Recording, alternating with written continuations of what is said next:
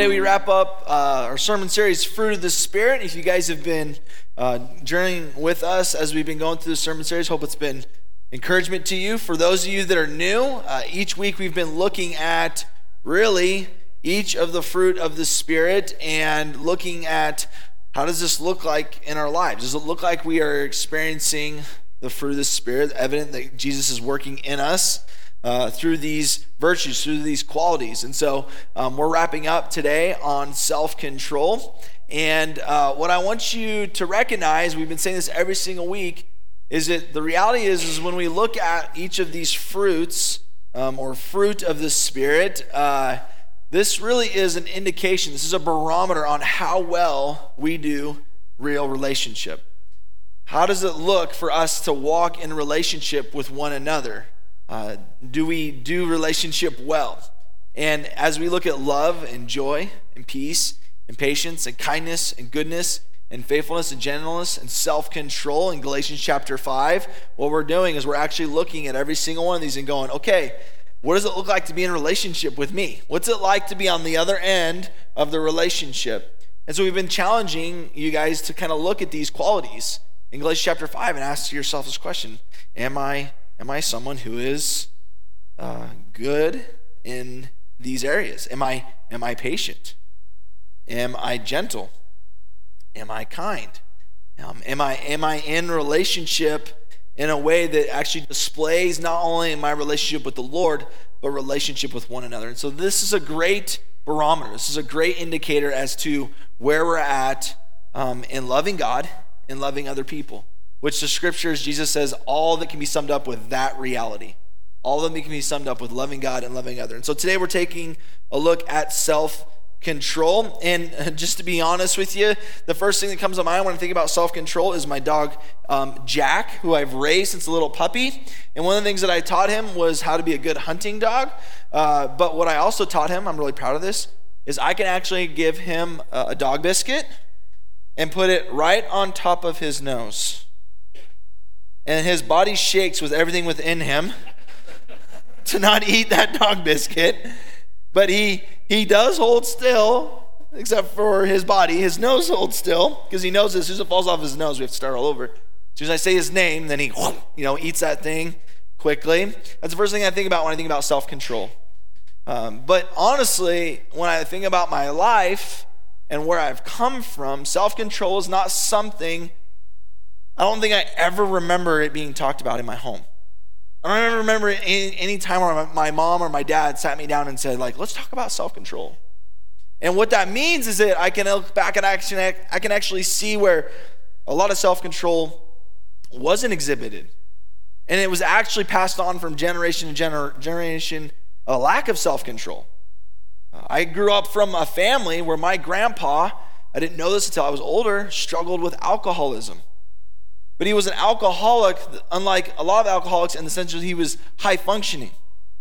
And so he would wake up and he actually delivered milk all across the Treasure Valley. Back in the day, where you had a milk container.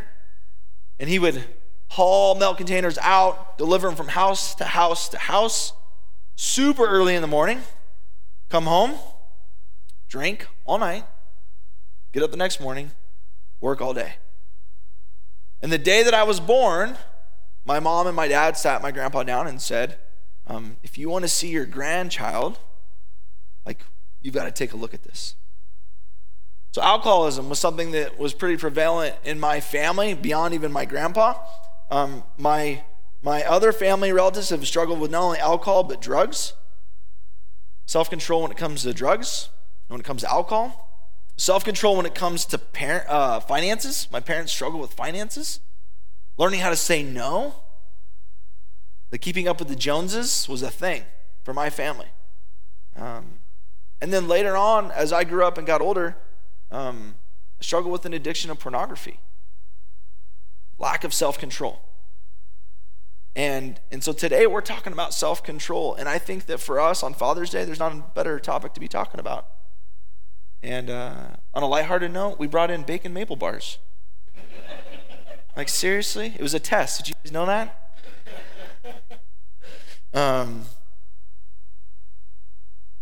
Self-control is one of those things, I don't know about you, but for me, I know right away whether self-control is a strength or weakness. Right away. Like right away. And some of you may have had families where self-control is a thing. For my family, not a thing. And I think there's all areas, if we're honest with ourselves, we can look and say self-control is something we can all either really grow in or something that is vitally necessary in order for us to experience all that Jesus has for us. What is this thing called self-control? This word self-control, engratia, means temperance, the virtue of one who masters his desires and passions. Can you underline those words? Those are going to be really important words as we talk today. One who masters his desires and passions, especially sensual appetites. The discipline of delaying impulse or gratification for a greater purpose or cause. This idea of self-control is something that is not new for us as human beings. This is something that we've been struggling with since the beginning of time. It dates all the way back to the beginning of the story, the beginning of the scriptures, the beginning of God's word in Genesis, where God creates his creation and Adam and Eve, and he tells them that his creation is good. And when he makes Adam and Eve, he says that it's not only good, that it is what? It is very good. And he tells Adam and Eve, he says, I want you to master and reign and rule over this creation that I've given to you, but I've given you one thing that you cannot do. You cannot eat from the tree of the knowledge of good and evil. And sure enough, in Genesis chapter 3, we see that the woman saw that the fruit of the tree was good for food and pleasing to the eye, and also, look at that next word, also, what's it say? Desirable, underline it. Also desirable for gaining wisdom. And she took some, and she ate it.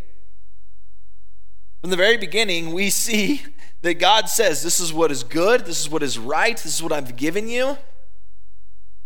And Adam and Eve look and they see something that is desirable, and from the very beginning, this idea of self-control begins to come up in the scripture. A lack of self-control.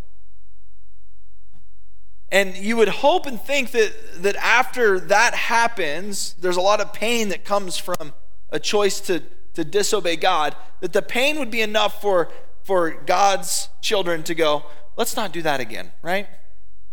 But that's not what actually happens. And you see in the creation story that things begin to unravel even more so. Things get exponentially worse. They don't get better. And then the next story we see in Genesis chapter 4. The Lord said to Cain, why are you angry? If you know the story of Cain and Abel, God is thankful for Abel's sacrifice, but is left wanting with Cain's, and he's having a conversation with Cain about his sacrifice, and there's this thing going on between him and his brother, and God begins to have a conversation with Cain about what's going on inside of his heart. And look what he says. The Lord said to Cain, why are you angry? Why is your face downcast? If you do what is right, will you not be accepted? But if you don't do what is right, sin is crouching at your door. It, where's that key word again? Desires. It desires to have you, but you must rule over it.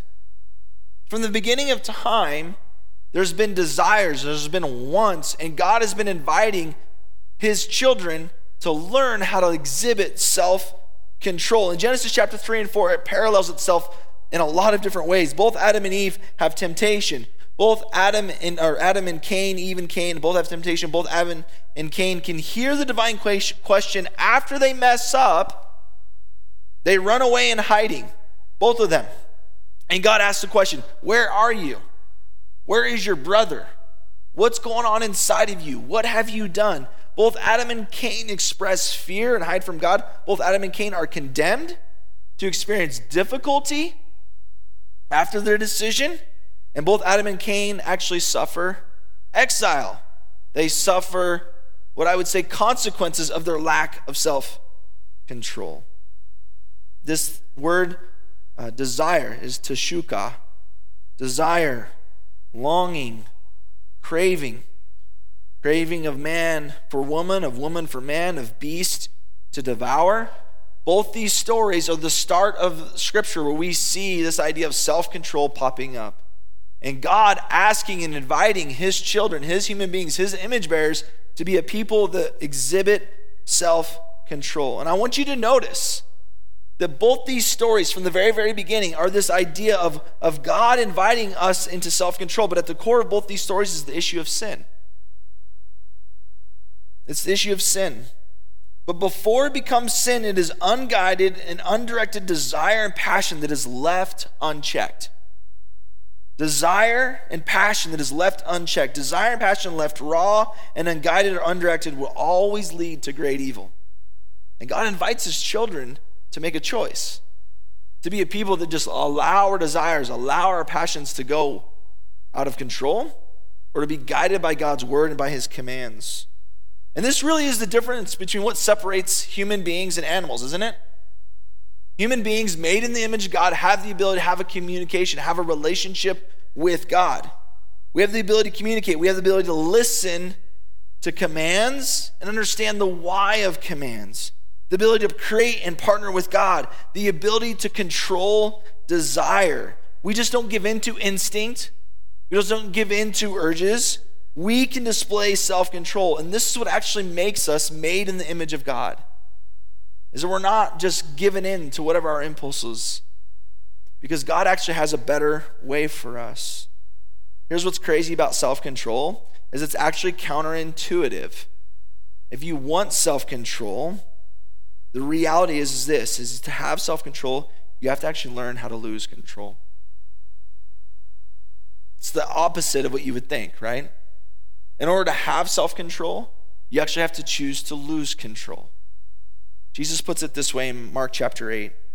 He called the crowd to him along with his disciples and said, "Whoever wants to be my disciple must deny themselves, must deny control, must look at the desires, the passions, the longings, look at those and deny them, redirect them, submit them, take up their cross and follow me. For whoever wants to save their life will," what's he say? Will save their life will lose it. If you want self-control, you've got to learn to lose your life. It's counterintuitive. You would think it's control. Actually, it's not. It's surrender. It's losing it. But whoever loses their life for me and for the gospel will save it. What good is it for someone to gain the whole world yet forfeit their soul? Or what can anyone give in exchange for their soul? You see, Jesus calls us to the greatest partnership and the greatest invitation. And this invitation is for you. He wants you to experience life to its fullest. But if you're going to do that, it's going to require you to learn how to lose control. Surrender to Jesus. Losing control is actually the beginning step of actually gaining self-control. It's actually the decision to say, Lord, I have all these longings, these desires, these passions, these things that actually lead me to pain, actually lead me to depression, lead me to lostness. And Jesus is saying, I'm asking you to bring those things to me and then surrender them to me. And in that moment, you begin to experience self-control. Titus chapter 2 says this, "For the grace of God has appeared that offers salvation to all people. It teaches us to say no to ungodliness and worldly passions." There's that word again, desires, passions. "And to live self-controlled, upright, and godly lives in this present age, while we wait for a blessed hope, the appearing of the glory of our great God and Savior, Jesus Christ, who gave himself for us to redeem us from all the wickedness and to purify himself a people that are his very own, eager to do what it is that is good." Self-control, it means foregoing what is convenient and easy to pursue that which is eternal and good in partnership with Jesus. That's what Titus chapter 2 is actually saying, is that we would say no to the temporary, no to the ungodly, no to the things that God calls us to say no to, in order to say yes to the eternal, that which is good, that is what we hope for and long for. 1 John puts it in the same way, chapter 2. "Do not love the world or anything in the world. If anyone loves the world, love for the Father is not in them. For everything in the world, the lust of the flesh, the lust of the eyes, and the pride of life," sounds familiar in Genesis chapter 3, doesn't it? "Lust of the eyes, lust of the flesh, pride of life, comes not from the Father, but from the world. The world and its," what's that word again? "Desires pass away. But whoever does the will of God lives forever." Proverbs 25:28. One of the best passages on self-control. Like a city whose walls are broken through is a person who lacks self-control. For all of us, the passages in Scripture that talk about self-control, the core of it is a decision to surrender to Jesus. Choosing the desires, the passions, the things that go on inside of us, that we actually surrender those things to Jesus and we say yes to the things he says yes to, and we say no to the things he says no to. Because he's Lord and he says what is right is good. And for all of us, we have to come to grips with Proverbs chapter 25. That if you don't learn self-control, things will control you and ultimately they will destroy you. If you don't learn self-control, things will control you and destroy you, and the relationships you have will be destroyed. Come back all the way back to Galatians chapter 5, the fruit of the Spirit. If you don't have self-control, not only will it destroy you and control you, but it will destroy relationships. If I look back in my life, all the relationships of my family where there was a lack of self-control, there was then brokenness relationally. Hurt relationally. Sin that goes on relationally. So the question we got to ask ourselves is what is the step? What is the way forward when it comes to learning self-control? And these are things that I've had to actually have people speak into my life and help me when it comes to self-control. Like I said, I had a family that didn't talk about self-control growing up. It's not something that was talked about often, but luckily there were disciple makers that came into my life and began to help me learn what self-control actually looks like.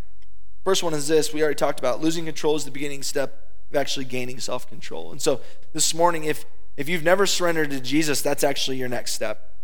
If you want self-control, if you're struggling with areas in your life where you have not been able to conquer addiction, or not even addiction, maybe even it's in regards to relationships, where you keep going back to the same thing over and over and over again, broken relationship, the first step is actually you choosing to surrender to Jesus.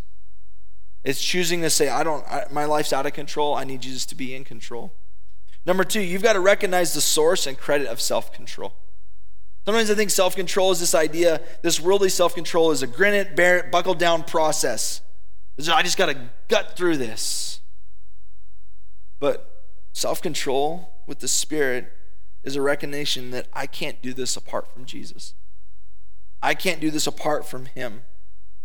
That I need Jesus' Spirit to be working inside of me, and that his Spirit inside of me is the only way I can actually take a step of self-control. Celebrate Recovery step number 1. You maybe heard this. Maybe you heard this in AA. It says this, the first step, we admitted we were powerless over our addictions and compulsive behaviors, that our lives had become unmanageable. I know that nothing good lives in me, that is my sinful nature. Romans chapter 7 says this, for I have the desire to do what is good, but I cannot carry it out. All of us cannot carry out self-control apart from Jesus. Number 3, you need to recognize that self-control does not mean a lack of passion, a lack of desire. It also doesn't mean that we just become numb to life. Self-control doesn't mean that we have a lack of passion, a lack of desire, or that we just become numb in life.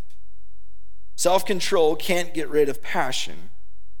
Just like in a car, you can't get rid of the engine.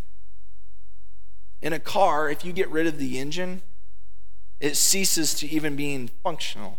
Are you with me this morning? Someone were to give you a car and say, hey, got a car for you. Doesn't have an engine. You'd go, what good is that to me, right? Passion from within, God's given you passions. He's given you desires. But what he's asking you to do is to bridle those with his word. And so passion, desire is something that we have to look at and say, is this what God wants for me? And we don't rip that out of our hearts. Instead, what we do is God says, I've given you a steering wheel to choose where to drive your passions, where to drive your longings, and to ask the question, is it what leads to godliness, to eternal? What Jesus can offer is better than anything else. But will we trust him with that? When we're captivated by Jesus and his word, when we're captivated by him and his words, that we believe that that's actually what gives life, and trust him with it, we begin to apply our passion's desire in the right way. Number 4, I want to ask you this question. Do you respond like Jesus when it comes to self-control? Or do you react out of your desires? Do you respond like Jesus when it comes to self-control? Or do you react? Do you react? When it comes to these steps in learning self-control, what does it look like for you to begin the process of saying, okay, Lord, I need to surrender. I need to submit my longings and desires, and I need to apply them how you've called me to apply them. And I need to be a person that doesn't respond, just react out of my emotions, but instead I'm going to respond and react like Jesus. Even though self-control is an area in my life that I can look back and go, man, I never really was in a home that talked about self-control. Let me tell you what Jesus has done in my family. You see, my grandpa, in the midst of getting to know him, and as I got older, realizing that he was a functioning alcoholic, I didn't know this, but when my mom and dad sat him down and said, if you want to see your grandchild, you want him to stay the night at your house. If you want to be in a relationship with him, like, alcoholism is something that has to be dealt with. He quit alcohol, I don't know how, cold turkey. And when I did his funeral and I sat down with his pastor, my grandpa was a very quiet man. We didn't talk about faith a lot. But when I sat down with his pastor and I did his funeral, my first funeral ever, he talked about my grandpa's faith over and over and over and over again, and about the struggles that my grandpa had. And as we were going through his things, one of the things that I received was his Bible. And that Bible sits on my desk at home today. You see, I believe it was his faith in Jesus that allowed him to continue to stay dry, even as we got older. The reason why I know that is because as we cleaned out the house, there were no empty bottles found in the closet, in the garage.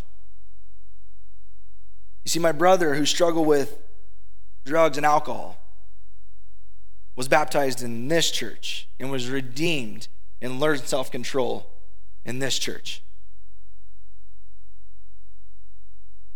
My addiction of pornography went away because a disciple maker in my life walked beside me and said, Justin, you've got to submit and surrender to Jesus. You can't control your life. You got to trust Jesus' love over you. You see, because of Jesus, because of his love for me, self-control is something that's a conversation being had with my kids now.